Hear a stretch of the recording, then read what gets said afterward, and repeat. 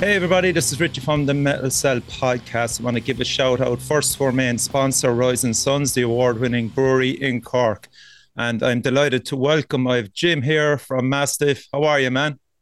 I'm right, dude. You? Yeah, great to see you again. First time we crossed paths was Damnation.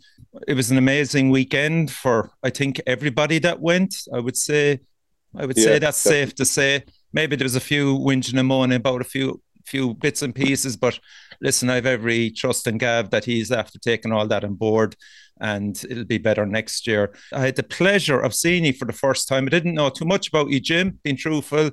You opened the Night of Salvation, and what a way to fucking open. My God, you just fucking smashed it. First of all, talk to me about maybe how you got on the bill itself. Had you any idea, or maybe from that side of it, and then work your way to the actual night? Well, I think we've sort of, like every band in the country, has pestered Gav a little bit. Yeah. Last couple of years, when we sort of believed in ourselves and realised, we are actually good enough to do this properly. Mm-hmm. And then Gav saw us play Bloodstock.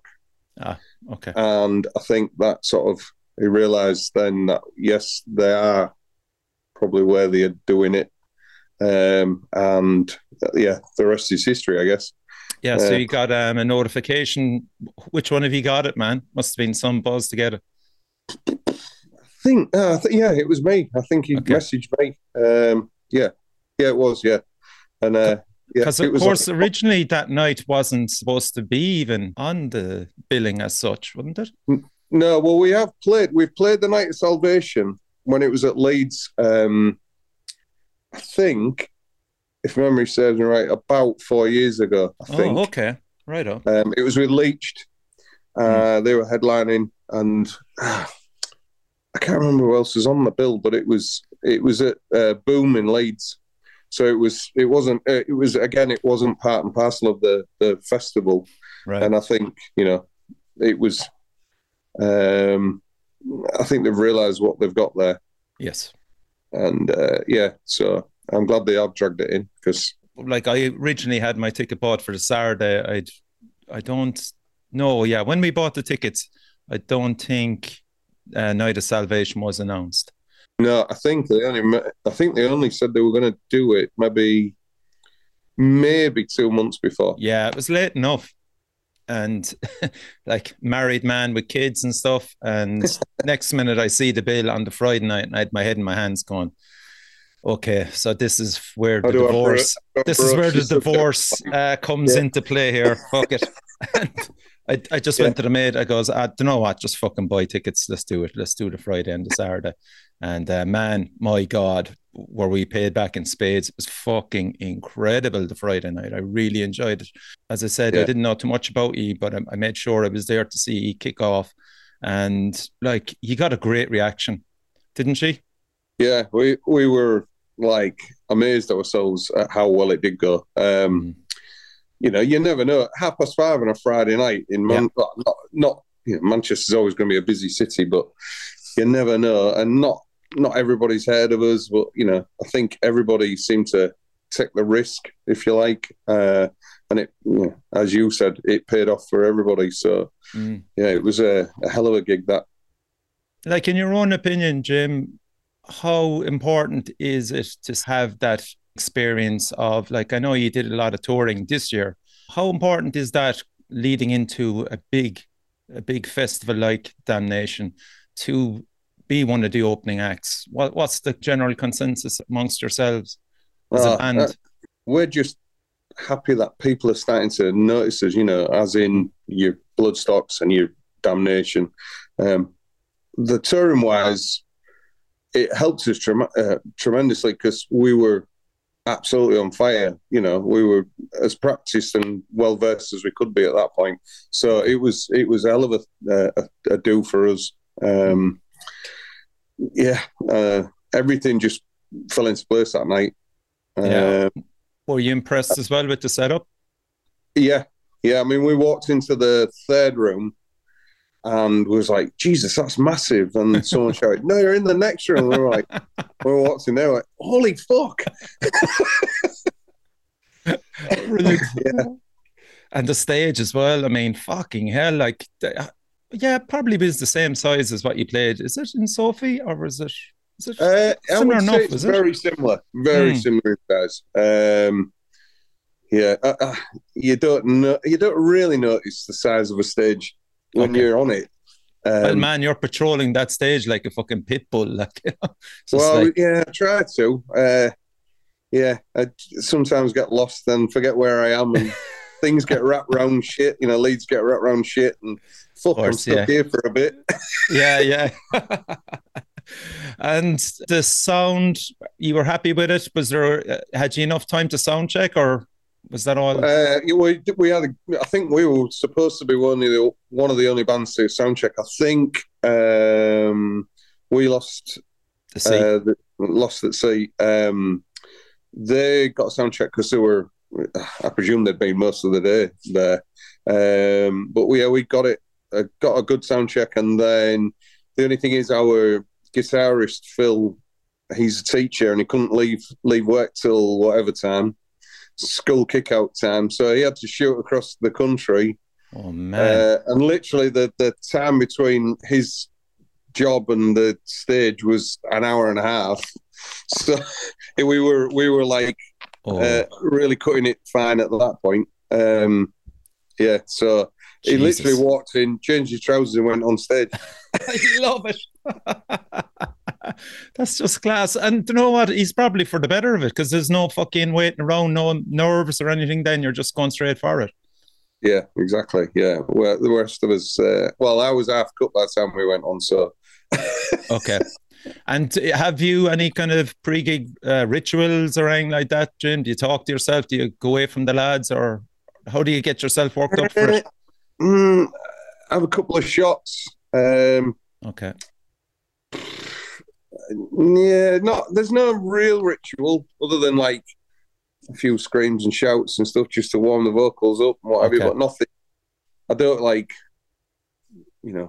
go hell for leather on warming up vocals and stuff. So probably, that's a bad thing on my point, I guess, because when we do tours, I'm like two dates in and I'm like, oh my God, my throat's hanging out. Yeah, of course. I mean, the way you deliver those vocals, man, it is taxing on the throat, I'd imagine, if it's like maybe 5 or 6 nights in a row. Yeah. But I mean, I think after the second night, normally about a third night in, the vocals either go one way or the other. They're like, okay, right, I get what you're doing now. Or they go, nah, that's it, shot now. So, yeah. You're not one for spooning honey down the throat, like, yeah? No, Benylin. I'll do like a bit of Benylin. Okay, cool. Not like a rapper's juice shot, like, the, what do they call it? I can't think what they call it now, with the Sprite and okay, they've some name in it. Yeah, there is some bloody crunch juice or something like that. But anyway, not like that. But yeah, Benylin seems to do a good trick. Yeah, and did you use the same set list for Bloodstock as for Damnation? Yeah, we did. Yeah, because we were still promoting the last album. So, yeah. Like, I mean, when you have the likes of Fail, Vermin, Beige Sabbath, Repulse, and Pitiful, you're hammering them out, man. It's just like, Jesus, jaw dropping. Tell a lie. There's 2 new tracks in the bloody set now. We didn't do them at Bloodstock. We did them. Yeah, we did them on the tour, and then we did them at Night of Salvation. So yeah, there was 2 new tracks in there. So if anyone was there and they've heard them, give us some feedback. Okay, but that one of them was Pitiful, was it? Yeah. Oh yeah, that was excellent. Yeah, that's a new one. And did we do it? I can't remember. I was half cut, like I say. So. So you experienced it as a musician. What did you feel? I met you probably maybe an hour or 2 after that, I think, down by the bar. Where else would I meet anybody? You were still buzzing. What did you think of it for yourself as a punter then in there? As a punter, it was amazing. It's just, every band that played on Friday night was class. I was blown away by how good Ithaca are. And Celeste were unreal. They were probably one of the highlights of the whole thing. Yeah. We Lost the Sea for me as well. I really wanted to see that album. I was still a bit high wired for them at that point. So I went and saw them on the Saturday as well. And I got, they were great on Saturday as well. So yeah, incredible musicians. Yeah. It's class. I mean, I've been to Damnation a few times at Leeds, and I think, everyone sort of, what I've seen is in agreement that the Labyrinth, not having the Labyrinth of Leeds Uni, although it's still an amazing venue, it's just easier to negate in it, or negotiate. Sorry. Yeah. What about merch sales? How did you do with selling merch on the night? And merch, I don't know what it is with our merch particularly, but we just seem to sell it in droves, so it's great for us. But even before we got out of the boxes, some of the staff were like, I want a copy of the album and I want a long, so we were like, it was, we couldn't wish for a night that way. Brilliant. That's always great to hear for a band, man, Yeah, well, that's the only way we make money nowadays, isn't it? Yeah, of course. All the Spotify end of year lists and all the rest of it, and then you look at it and you think, right, I've earned 50p. Maybe time somebody, instead of putting shit on, social media, should start paying musicians like they did, or at least a little bit more of a fair cut. Yeah, exactly. I mean, it's just a load of bullshit. I think there's a documentary that exposes it for what it is. I think so. I've seen it on some. Well, I think social media site. 5,000 streams and I don't know, something like 10p or something. It was ridiculous. It's crackers. It's absolutely crackers. How the hell that company can justify what they're doing? And I think they're one of the better ones that are paying. I think Tidal are the top ones, and the rest of them are like. Yeah. Look, it's essentially free music what people are getting off bands. Yeah. That's what it is, Jim. And you can't blame, everybody's the same. I've got Apple Music, and everybody is going to take it, and what it does for us opens the doors, doesn't it, I suppose? So. It does, because it's this thing now, like I wasn't aware of it, but like there's these Spotify playlists going around, and if you get on certain Spotify playlists, it opens doors for you. But look, it's just a kind of a nod and a fucking, my music, no more than this podcast, is on Spotify. Do I agree with Spotify and their politics? No, I don't, but it's a means for people to get to your music and podcasts. Unfortunately, they've got the platforms, haven't they? And, they do, yeah. And did you do much networking there, Jim? Talked to many other bands? A couple. We were friends with Pupil Slicer and Ithaca anyway. Okay. I didn't know that. So they're having a great year. Pupil Slicer. Yeah, they were good, really good. But Ithaca, we've done a couple of shows with them in the past and what have you, so it was nice to see them again.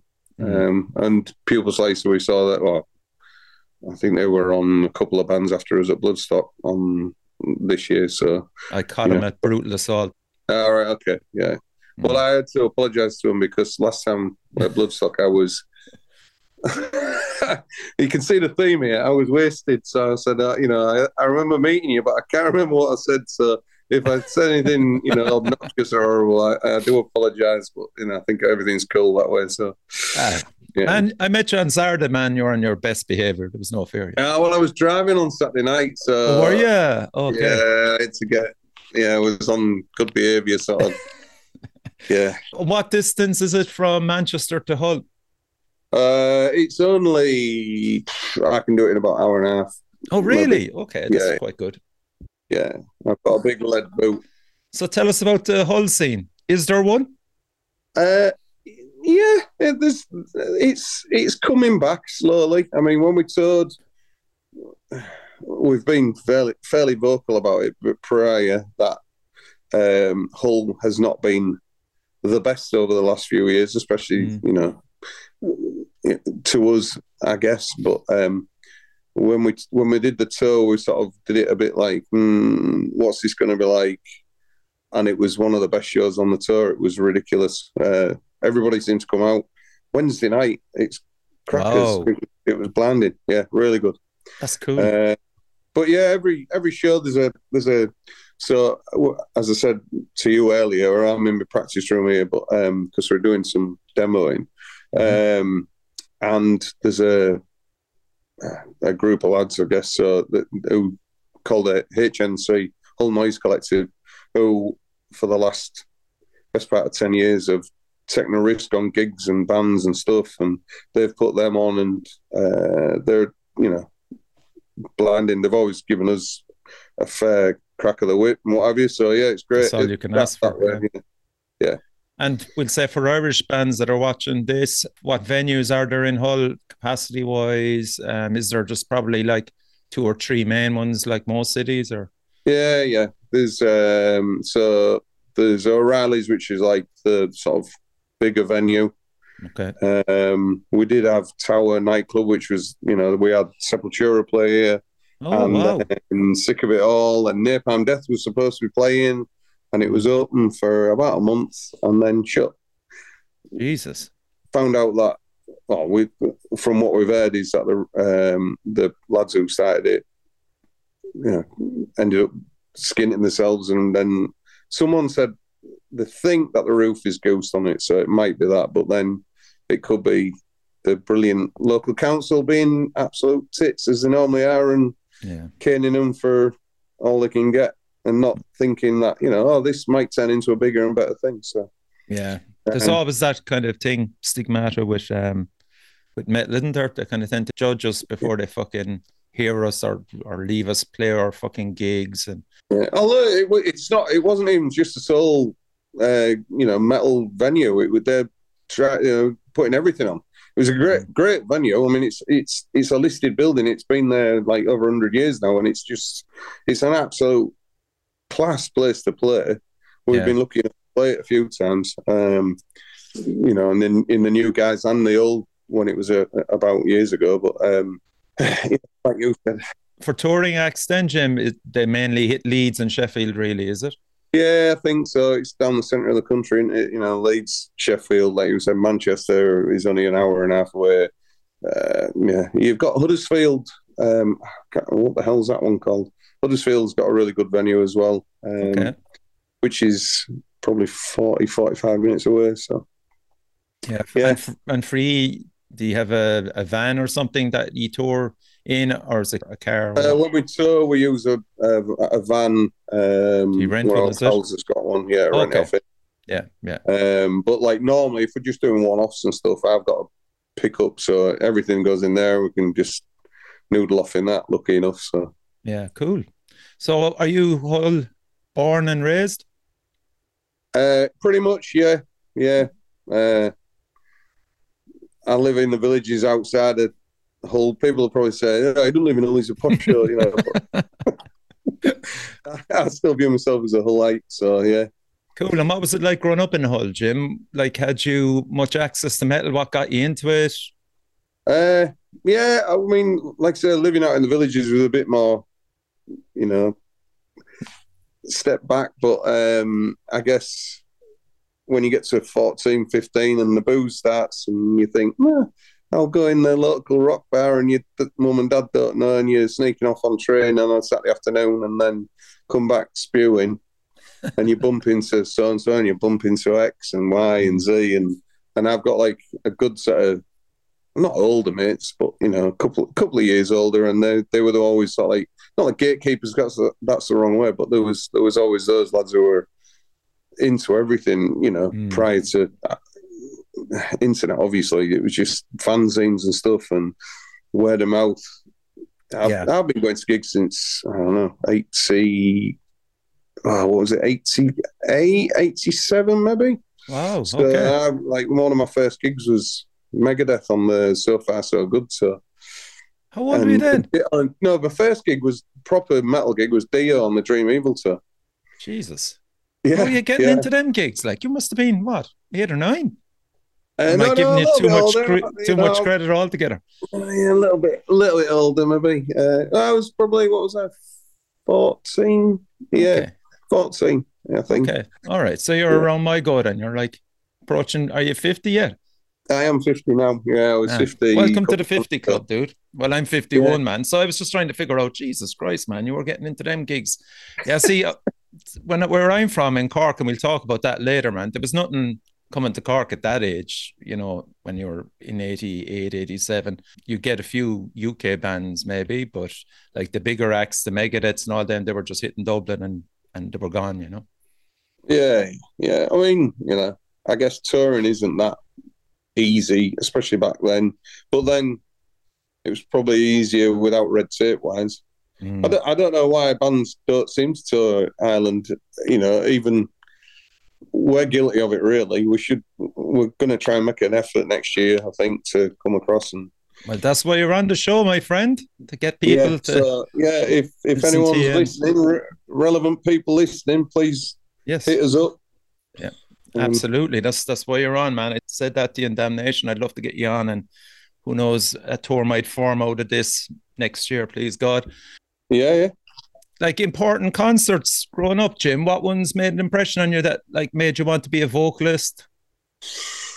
Well, none of them made me want to be a vocalist. That was another story. That's go on. But like I said, Dio, first band that was properly listened to, and then you know, Megadeth, Metallica, the usual route. I've seen all the old school thrash bands, Priest, you know, Pantera, you know, you name them. I was lucky enough to be able to see them. So, but then most people normally mellow out, don't they? But I think I've got worse as the years go on. And my missus is just like, "What the fuck are you listening to now?" she nearly divorced me once because I was blasting Iron Monkey, and she was like, "What the fuck?" Within a 10-minute journey, she was ready to kill me.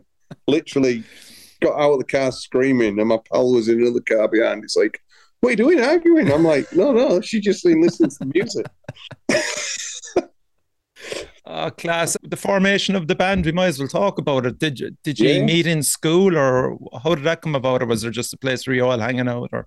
No, so like I've been playing in different bands for 30 years. Okay.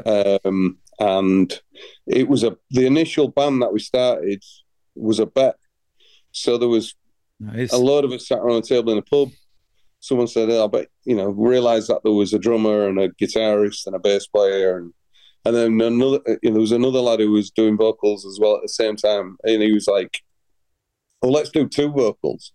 It's going to be easier. We'd have to write twice as much, you know, only have to write half as many lyrics." Yeah.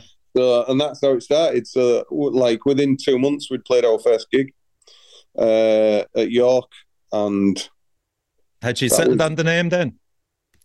No. Okay. We've been through a lot of different guises.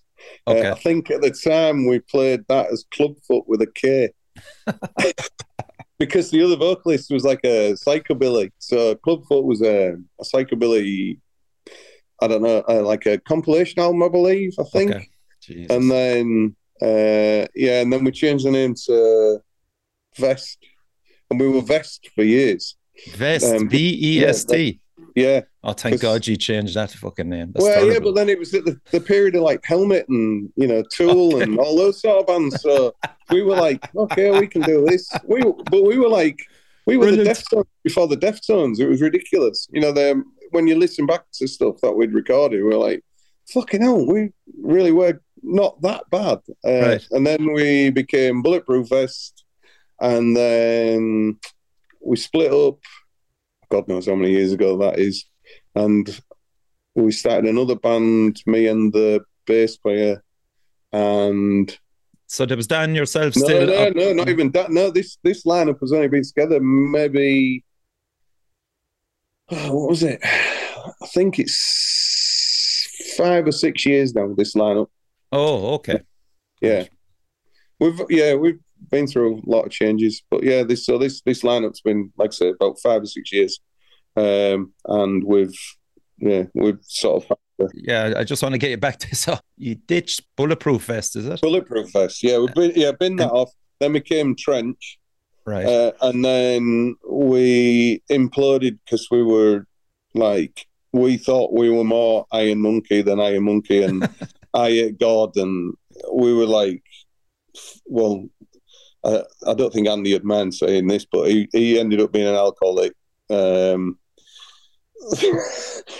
stories that came out of that, you know, are quite a lot of fucking daft ones, but, you know, we ended up playing Dick and Dom in the Bungalow. Oh, we didn't play it, sorry. Our drummer and our bassist at the time ended up on the TV show, on a kids' TV show.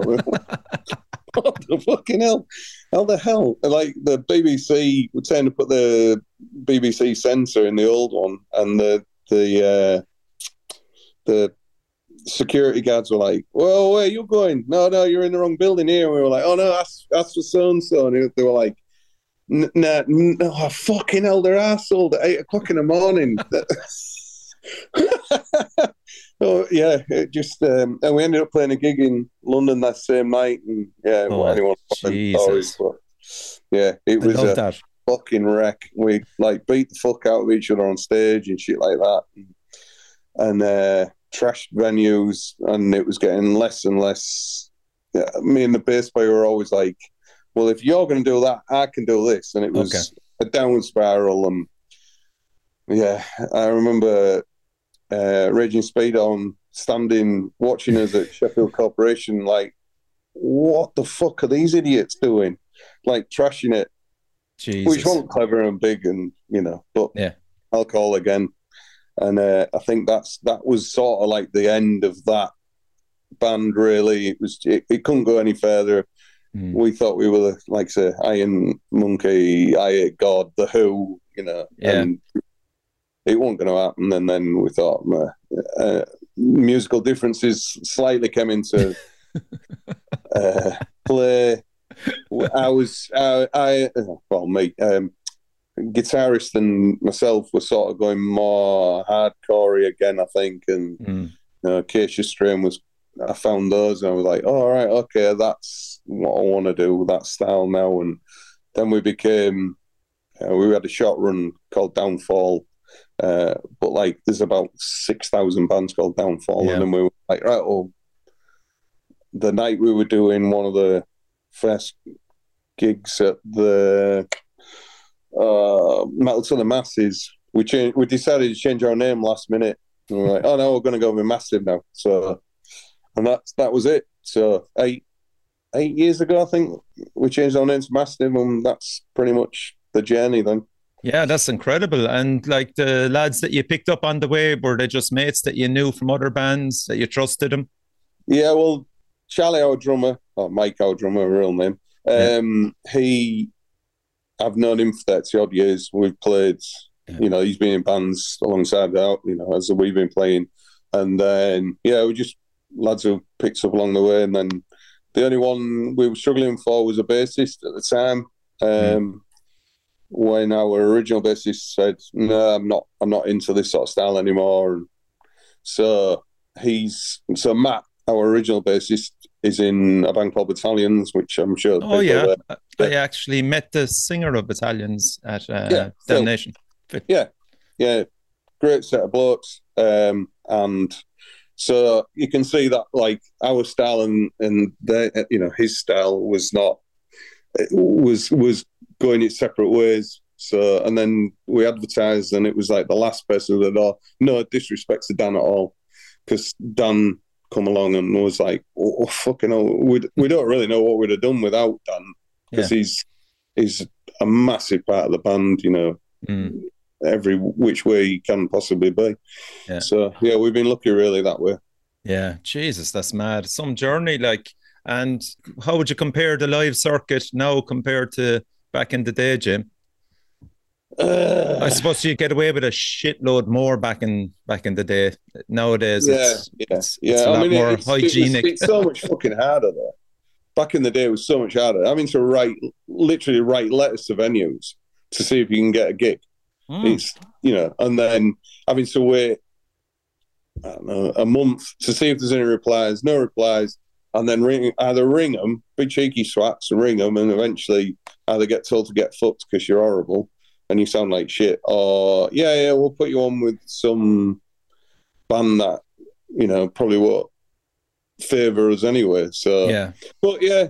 So nowadays, I mean, it's way easier, obviously. And now we've got Tyler, who's our booking agent and stuff. So he's, trying his damnedest to get us somewhere with it.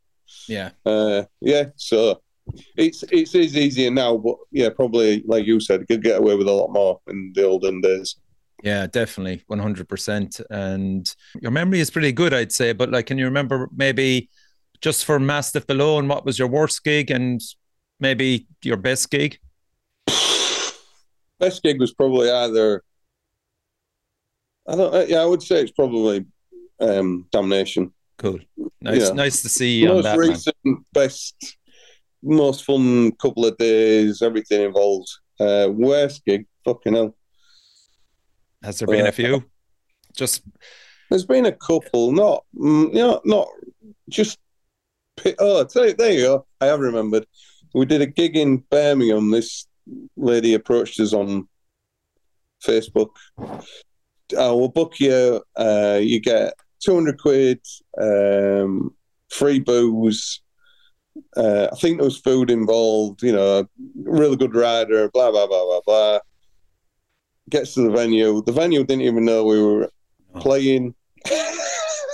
Jesus Christ. The lady, as we were going down there, I think one of us looked up on the on the Facebook trying to get some information as what was happening and blah, blah, blah. And he said, she's just disappeared off the internet. She just... Anyway, by that point, we were past the point of no return. Yeah. Gets to the venue, as I said, nobody knew we were playing. There's another band there who, luckily, were a really good set of lads, but there was absolutely nothing had been done, no booking, no nothing. So we ended up playing to the other band. Their I audience. think the venue gave us a couple of free beers, and I think they gave us a tenner because they felt sorry for us. When was that, Jim? Was that a few years back? Like? That would have been 6, 7 years ago. Yeah. You'd wonder about these people, wouldn't you? Like they exist, they're out there. Like it's more fucking pain in the ass to set something like that and not do it than to. I don't get it. Anyway, luckily we've learned a lot of lessons off that. So yeah, true, man. And do you manage yourselves now, Jim? And as you said, you do have a booking agent, do you, or what? Yeah, we're pretty much self. Yeah, between us all, we sort of manage it, and luckily we're all fairly switched on. None of us are useless at everything, so one of us is normally okay at something. So it's we like to keep it in. Having a manager, it's another cost, isn't it? Oh yeah, absolutely. But you do have a booking agent, is that correct? Yeah. Okay. So Tyler from Tusker. Okay. He's our boy. So yeah. When did you take on Tyler? Well, he took us on. Okay. Nice. Probably it'd be just over a year ago, I think. Yeah, massive difference. Yeah, it's just he's got the book, hasn't he? He's got the connections and what have you. So yeah, it's good. We were actually talking about it on the last podcast, Dog Tired. Just the benefits of having a guy there to do this for you rather than the band, because sometimes a lot of these promoters and gigs would prefer to talk to an agent rather than the band themselves. Would you sympathize with that? Yeah, because they know all the deals and they know what numbers are viable. Because the amount of people who go, "Oh, how much do you want?" You go, "Well, am I asking too much? Am I asking too little?" You don't know what other bands are charging. At least someone's got an idea of other stuff. I mean, Dog Tired, they are an amazing band. I love them lot. They're just Luke and they're great. Love them. Did you meet Luke? We played with them loads. Oh, have you? It was Keith was at Damnation. That's right. Yeah. And the Razor Sharp Death Blizzard lads as well. Yeah, Jamie and the lads. Our last Edinburgh gig was with them. Yeah. No way. Yeah. Class. Yeah, so I mean, we love Scotland. Of course. So our pal Tommy used to be in Tommy Concrete and the Werewolves. Oh, He's Tommy. Whatever the X. I can't remember the name now. That's ignorant. Sorry. Yeah, so Tommy, he's a Hull lad. So he used to play in a band with our drummer. Okay. So that's, the connection there. And he moved up there, and one thing, How I came across Tommy was he played on this soundtrack that Bailey Jr. did about suicide. I tell you, my fucking knowledge of the Scottish metal scene is just nuts. It really is. Because I love it, and they're so nice.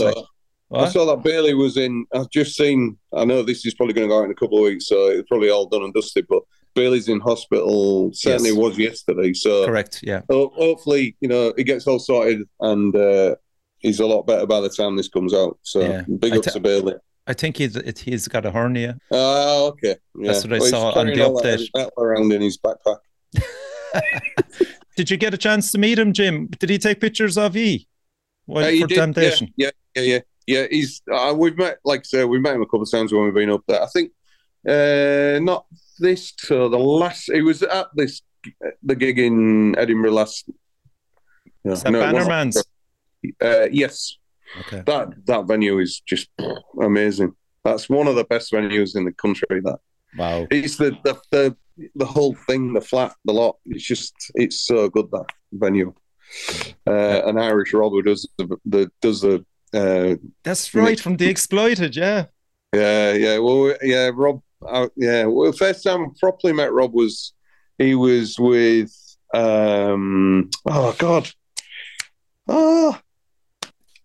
it'll come to me. I can't remember the bloody name of the stoner band. He is in a stoner band. Jesus, I wouldn't even have a guess. That is gonna do my head in now. But anyway, they were playing in Bannerman's. Is it when you met him there, or what? No. So no, he was. They played a gig in York. They were on tour, and that's going to. Okay. Karma to Burn. He's in Karma. He was in Karma to Burn. Oh, Karma to Burn. That's them. Yeah. Yeah. So I think, No,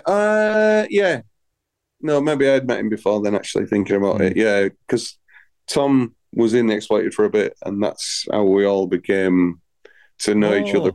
But, okay. Yeah. I had Rob on the show, probably episode number 50 or something like that. He was back in Kerry. Was this during lockdown? It was, yeah. He was resting up, man, and an absolute gent, and just.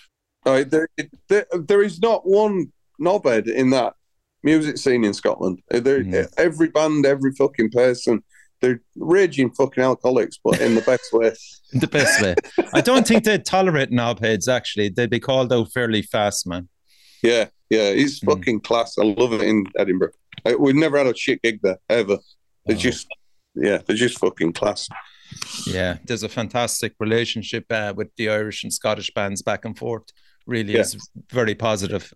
It's something that I really want to get over and get to see Bannerman's. Ideally, I want to go to a gig in Glasgow, which I have planned. It's going to be Hell Ripper next year. And all right, okay. And I'm looking at Red Crust maybe to get over to see that as well. The Red Crust Festival. So yeah. We've played a couple of times in Glasgow, but when you've got mates who are in a city and in Edinburgh, and they're just sort of like, you always favour what. We shouldn't really favour that, because we're a fucking touring band, you know what I mean? Yeah. We should go further afield, but it's just that. Not Glasgow, but like when you get past Glasgow and you're going up to Dundee and stuff like that, and it's shit that we're saying this, but the fucking drive is horrendous. Yeah. The first time we ever played, there's a good story. So the first time we ever played Glasgow, we were in Vest, and we drove up there, and we get to the venue, and it was called the Rat Trap. I think that was on Taggart. Some dickhead got killed in it somewhere. But as we turned up, sprayed on the end of the building was English cunts, fuck off. We were like, oh, great, this is going to go down great, this. Yeah, there's a picture of it somewhere. Anyway, we literally played the gig, got bollocks for asking for the heating on because it was so fucking cold.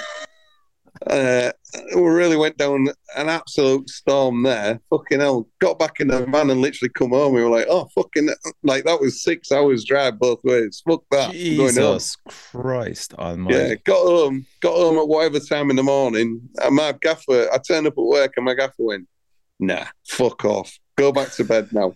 Luckily, he was a mate. He was just like, you're not working today. Go to fucking bed. Yeah. You love these guys. They understand. Just by the look of you, they understand. I've one of them as well. Yeah, he's a good mate of mine, the old gaffer, but he's like an old punker and like fucking into drugs and shit. Yeah, he was just like, nah, you're not fucking playing. I appreciate you trying to come in and work, but nah, fuck off. I have a great one there in relation to mileage. I had a band on, shout out to Finbar from Broken Neck. They're in Inverness. Right. They played a gig down in Portsmouth. Fuck that. Get fucked. Yeah. Fucking hell, you look at some of the tour bookings, you're like, who's booked that? But then they're normally American bands. And so the American bands don't blink an eye at miles, do they? They're like, no, they don't. That. No. They'd fucking blink miles driving around Scotland, they'd say on the roads. Yeah, B roads everywhere. What the fuck? Going to a main city. No, you're going down a B road here. And it just opens up the last few miles to them motorways, yeah. Oh, it's classic, man. So you're working on new material, Jim, at the moment, are you? Yeah. That's like great news. The boys are in literally 50 foot that way, demoing in the studio now. So I've then got to the horrible process of starting to write lyrics or put lyrics to it. I've got some stuff, but I struggle with the last album because so we did an album called Plague, and long story short, I'd been through a lot of trauma and shit and what have you, and I had an absolute abundance of shit to say, and then used it all up, I think, and not because I don't want to repeat. I could stick to the same shit and repeat it and repeat and repeat, but I've dealt with that, and then so the last album, Leave Me the Ashes, was a little harder for me to write. And then this one is like, fuck, because we're not a political band particularly. We've always said we're not political. Okay. Not that we don't have a view, but, I don't want to go down that Dave Mustaine road where, I've just said something really stupid and then having to go back on myself. So that's fair enough. We try to stay not impartial, but, there's certain things that just open itself up easily, but I struggle with doing lyrics or opening myself up to start writing stuff because once I go down that road, they're always negative. And it drags me down into a fucking shithole of a mindset and families and stuff don't understand that particularly. They're like, oh yeah, look, my 11-year-old daughter, great daddy, what we're doing now? Hang on, I've just been singing about been through the mill, trying to put my head in this mindset and then come out of it, and it's not it's not the best place to be. So, and as a lyrical poet, we'll say, like, do you find it even harder again if you're really happy to write lyrics? Because you're further away from, of course, that negativity. Yeah. And I'm not. I don't think I'm a miserable fucker all the time. I'm sure my wife would maybe disagree with me. Well, you do put it across the moniker a miserable band from a miserable city. Yeah. Well, but that is, but then, like, as you've seen us at Damnation and most, if other people have seen us before, we consider ourselves as a party band. We're not. Yeah. Although what I'm singing about is fucking miserable, horrible shit. What's the point in fucking being miserable whilst you're singing it? We're here to enjoy ourselves. Yeah. You see, when we played Incineration Fest last year in London, right? And this is nothing negative against black metal bands or death metal bands or all the rest of it, but the corpse paint thing. When you play in small venues and like you're from, I don't know, Cambridge or wherever, I'm just picking something. But they're all fucking mega serious about putting corpse paint on and playing and we come on we come on to Living on a Prayer by Bon Jovi just for a lot. You know, it's like, here we go, we're away. We take ourselves with a pinch of salt. Yeah. We can't, you know, you can't fucking live in a negativity. Just enjoy yourself whilst you play music. That's all right. But I think the only people that will probably judge you on that is neutrals more so than the fans that are expecting you to come on. I certainly was a neutral going in to see, but I knew Avi, and I was just carried away in it straight away. Because, I mean, you're looking at the singer and he's fucking so into it. You can see the passion. He's involving the crowd. He's bringing the crowd in. The band are going fucking mental as well. Like, that's all you want as a punter, to see that, you know, it's an interaction between the fans and the band. So fuck off, man, if you're going to be a miserable cunt the whole time, like, you know. Exactly. Yeah, we just, that's it. I don't know. There's a moment of like, you need to be maybe, like you said, you've got to be into it to be into it. You know, with the death metal ideas and all the rest of it, and the black metal bands, and I couldn't do it. It's too serious, because, you know, at the end of the day, they're going to take that makeup off and go. They're not going to go dance around in the fucking woods, are they? They're going to take their makeup off, go for a couple of beers with the mates, and enjoy themselves. So, but it's their passion. It's their way of getting it out of them as well. You know, I mean, I'm not having a go. No, I know. I understand. I understand. Yeah. But it's not. You know, it's mayhem thing. I don't think the mayhem thing is 100% real, because you know, the cops paint with that. And anyway, I'm probably opening up a can of worms. We could go down a rabbit hole there, Jim. Definitely. But your point is that if you're seeing Mastiff for the first time and expecting miserable cunts on the stage, you're in for a shock, because you're far from it. Yeah. And unless we've had a fucking horrible time somewhere along in the journey towards the gig, but no, it wouldn't even be that, because we're getting it out of our systems. Exactly. It's a trade-off, man. And I think that's the biggest compliment to you, that you actually make people, the neutrals anyway, from what I saw, and me included, you made us forget about all the shit in our lives and just absolutely soak up what you were giving us, man. And, you know, I appreciate it. It's to your credit. It's class to hear somebody who, you know, for the first time seen us gets it. Yeah, absolutely. So we just talked about lyrics there and inspiration. What can you draw inspiration off there, Jim? You were saying you're struggling at the moment, are you? No, I'm not. No, not at the moment. I'm good at the moment, but like, you know, when we were doing the other Plague, I can open that book up. So Plague was done on, lyrically, it wasn't done. That's the wrong word. But so the history is, I lost the son when he was 5 days old, and you know, so that was it. That gave me an encyclopedia to sing about, and then due to that, a few years later, I didn't deal with it very well. Should have gone to counselling, blah blah blah, and I didn't. Thought I was the big man. I'm of that age, same as you. You know, you not bottle it up, but don't talk to people as much as you should. And then, hell, the bubble burst. And then I had another pile of shit to deal with that way, and one thing led to another. So the lyrics on Plague, and you know, there's a few bits on Leave Me the Ashes of the Earth, but they are very personal stuff, and that's where I take inspiration from, personal. Because you know, as I said, we're not a political band, and I can't sing about, you know, fucking partying like Motley Crue or what have you. Do you know what I mean? Got to be realistic. Real life. I mean, the UK itself, with the whole trauma of, and it is trauma of Brexit and what it entailed for bands in general. I mean, there's not a lot of fucking happiness going around England in general in relation to trying to get a fucking European tour, and the fucking hassle that bring with you as well. And, you know, down to merch, bringing it across. And also the likes of me trying to buy merch off you and getting a fucking bill of a duty, a tax, everything on a t-shirt. It's fucking mental.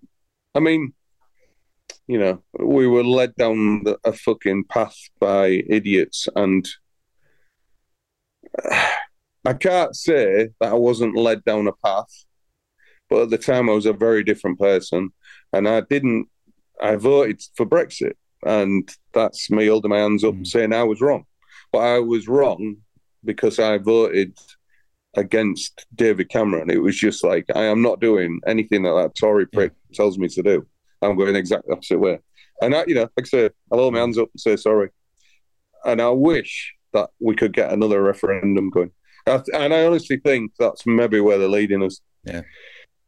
I honestly think that's what's maybe happening.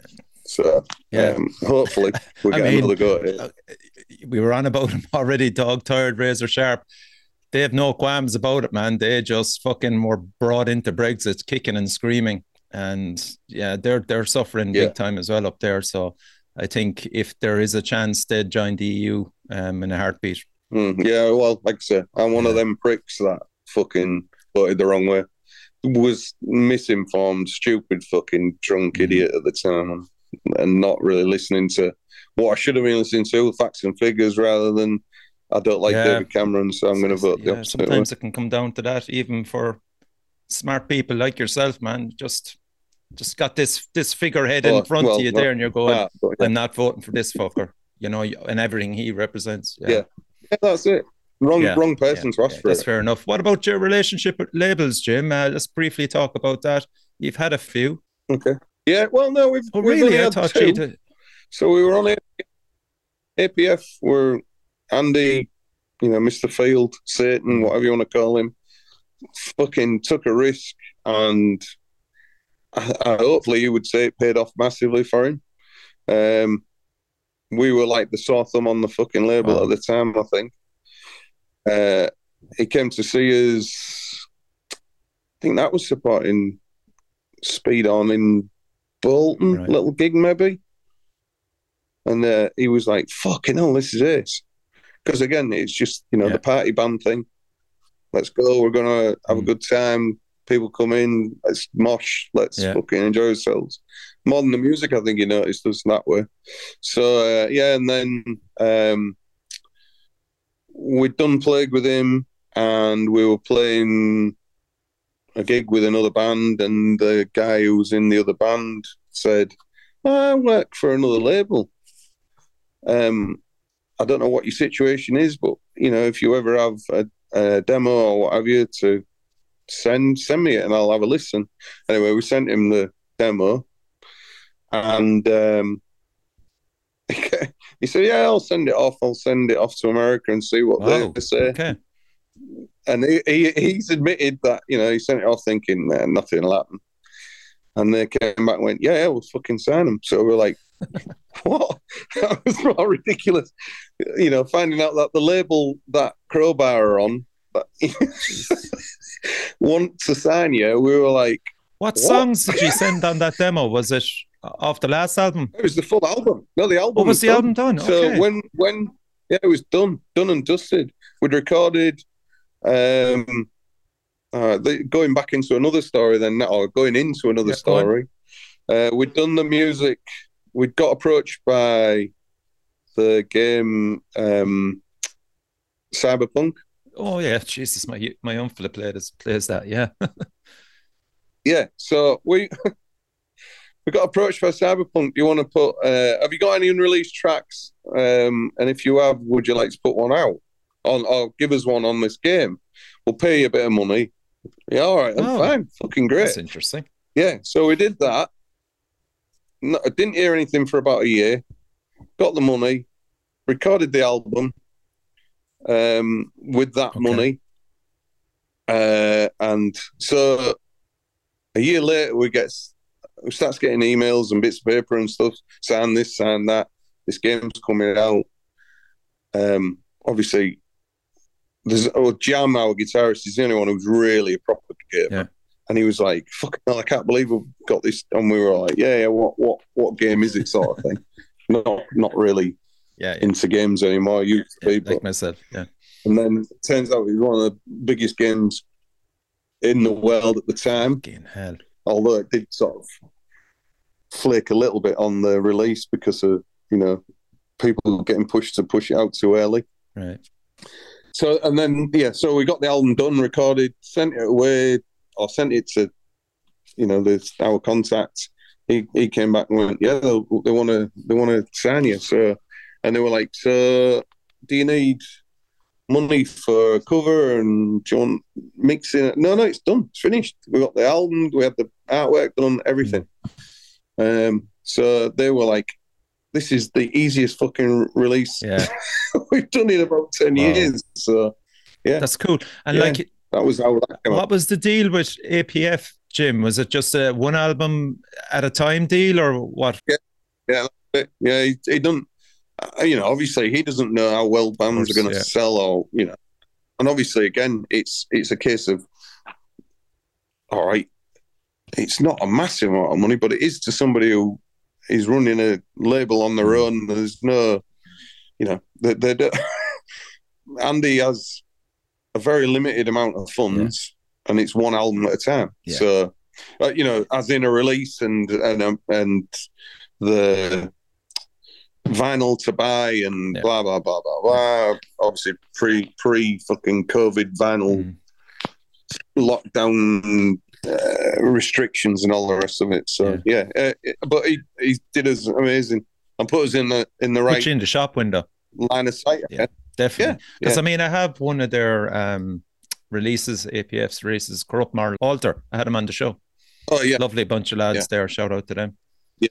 So before that, then you were just self-releasing. We'd done one mini album, I don't know, EP, mini album, whatever. We did one of those called Rank, which is a different thing completely. It was more of a, like I say, it was more of the, not stoner, more doomy, I Hate God sort of style stuff. And, so, we have changed quite dramatically. Again, what about your relationship with the music press? They seem to have really got on board with your last release, which is fantastic. Yeah, well, I guess it's the bigger label opens bigger doors, I guess. So, we seem to have a fairly decent relationship with the press. Although Kerrang couldn't find space in their digital platform to review the album when it came out. Interesting. Don't get that.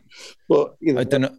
I'm sure there's reasons for it, and Kerrang isn't the same as it was, man. Anyway, that's my own opinion. No, but I mean, it's still nice to get in those, of course, publications. And it's age thing again. Kerrang was Kerrang on it. It was only ever Kerrang and Metal Hammer for us. And then maybe now and again, what was that American one? RIP, was it? Raw? Okay. Yeah, that was it, Raw. Yeah, that was, Yeah, so there was a few of them sort of things. But Kerrang was always the one. And, it still holds a little bit of a thing for me. Yeah, absolutely. Come here, you have a Cork story. Now, you can edit how much of the story you want out of it. I won't crucify you too much, but from my drunken state when I met you, that did stick with me, that Cork story. So is it the one? The I wedding, can't remember exactly which one, but there is two, but the one that I'm thinking is about the river. Yeah. So we'd gone to a wedding, a pal of ours who, come to my brother's wedding, as people from Cork are like yourself.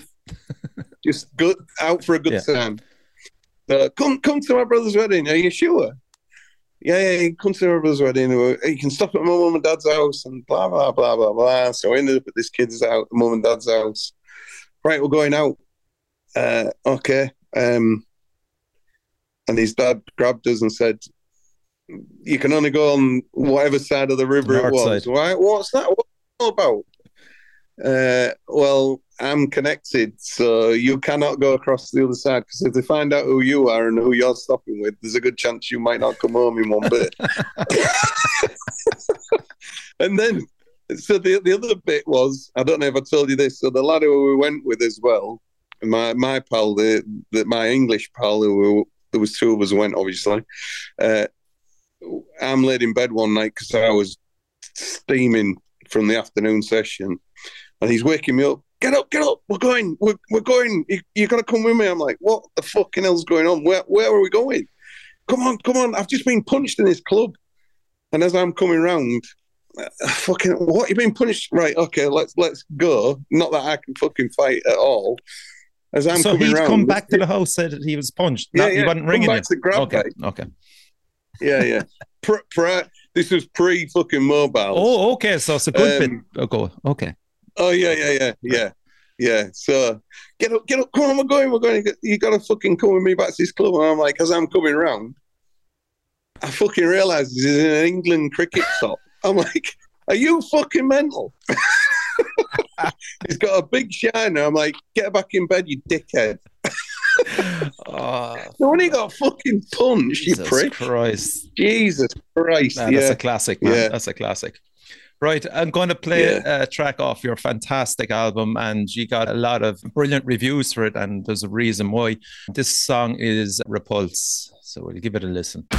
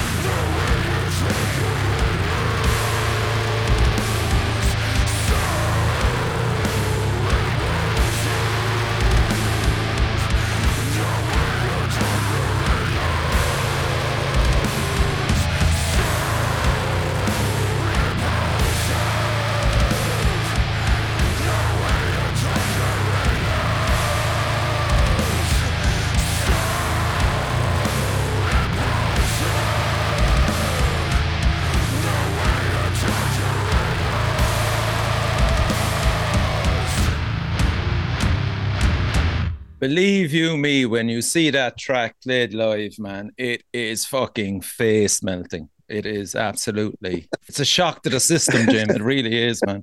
And there's your lyrics. Well, there's your lyrics as well. Thoughts of bigots control this nation. Yeah, spot on, man. Yeah, well, that's one of the rare political ones, and it's about our illustrious leaders and being knobheads. I mean, the video for that, Jim, like that's up to 122,000 views, which was again mental. We were like, we're going to put it out. We'll get maybe a couple of thousand, and it just went up and up. And daily, if you could see our WhatsApp conversations, we're like, what the fuck is going on here? And who is the dude? Is it Zoiwek? Was he making a cameo appearance or something? No. So Smittens, right? So Smittens, the guy in the video, is our label dude. He's our So we get on with him really, really well, and he was like, he's a party boy again. He's in a band called Calligram. Okay. So he was like, I'll come and get pissed. So he's in that, and Field is in Midnight Creeper, is it? He's the copper. Yeah, he might be. He's in Midnight Creeper. He's the copper at the end of it. So we rounded it all up. Everybody met everybody. Everyone was cool, and so it was nice that way. Great couple of days doing that. Who was doing the video itself? Any of you? So it's a guy called Stuart.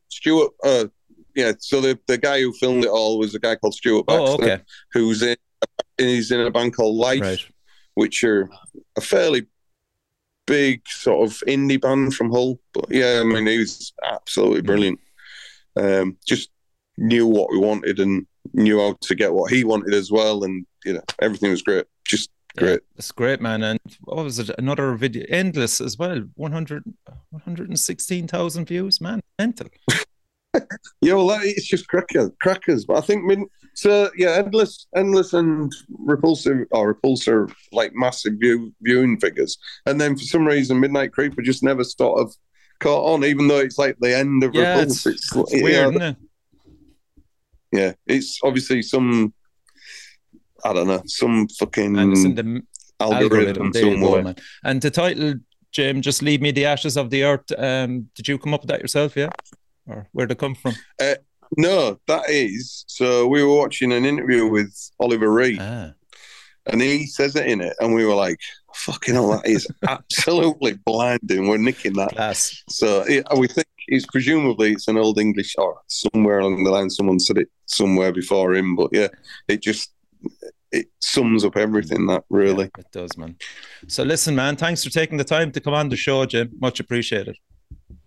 Thank you for letting me come on. It's great to meet new people and talk utter bollocks with people who get what utter bollocks should be talking about. Exactly, man. This is what it's about, man. And you know what? Fingers crossed, I'm going to be making a few shout outs on my side to try and get you across to this side, maybe even on a tour swap with another band. Who knows? We'll try and figure something out. Class. That's splendid. Any help would be brilliant, and we appreciate anything. And appreciate everybody out there who's taking the time to listen to this and to listen to us. Yes. So thank you. And give a shout out to all the lads as well that are next door. Will do. Okay, so that's it. Thanks again, Jim from Mastiff. Crucially, and that's the most important thing about this show, is support your local metal scene.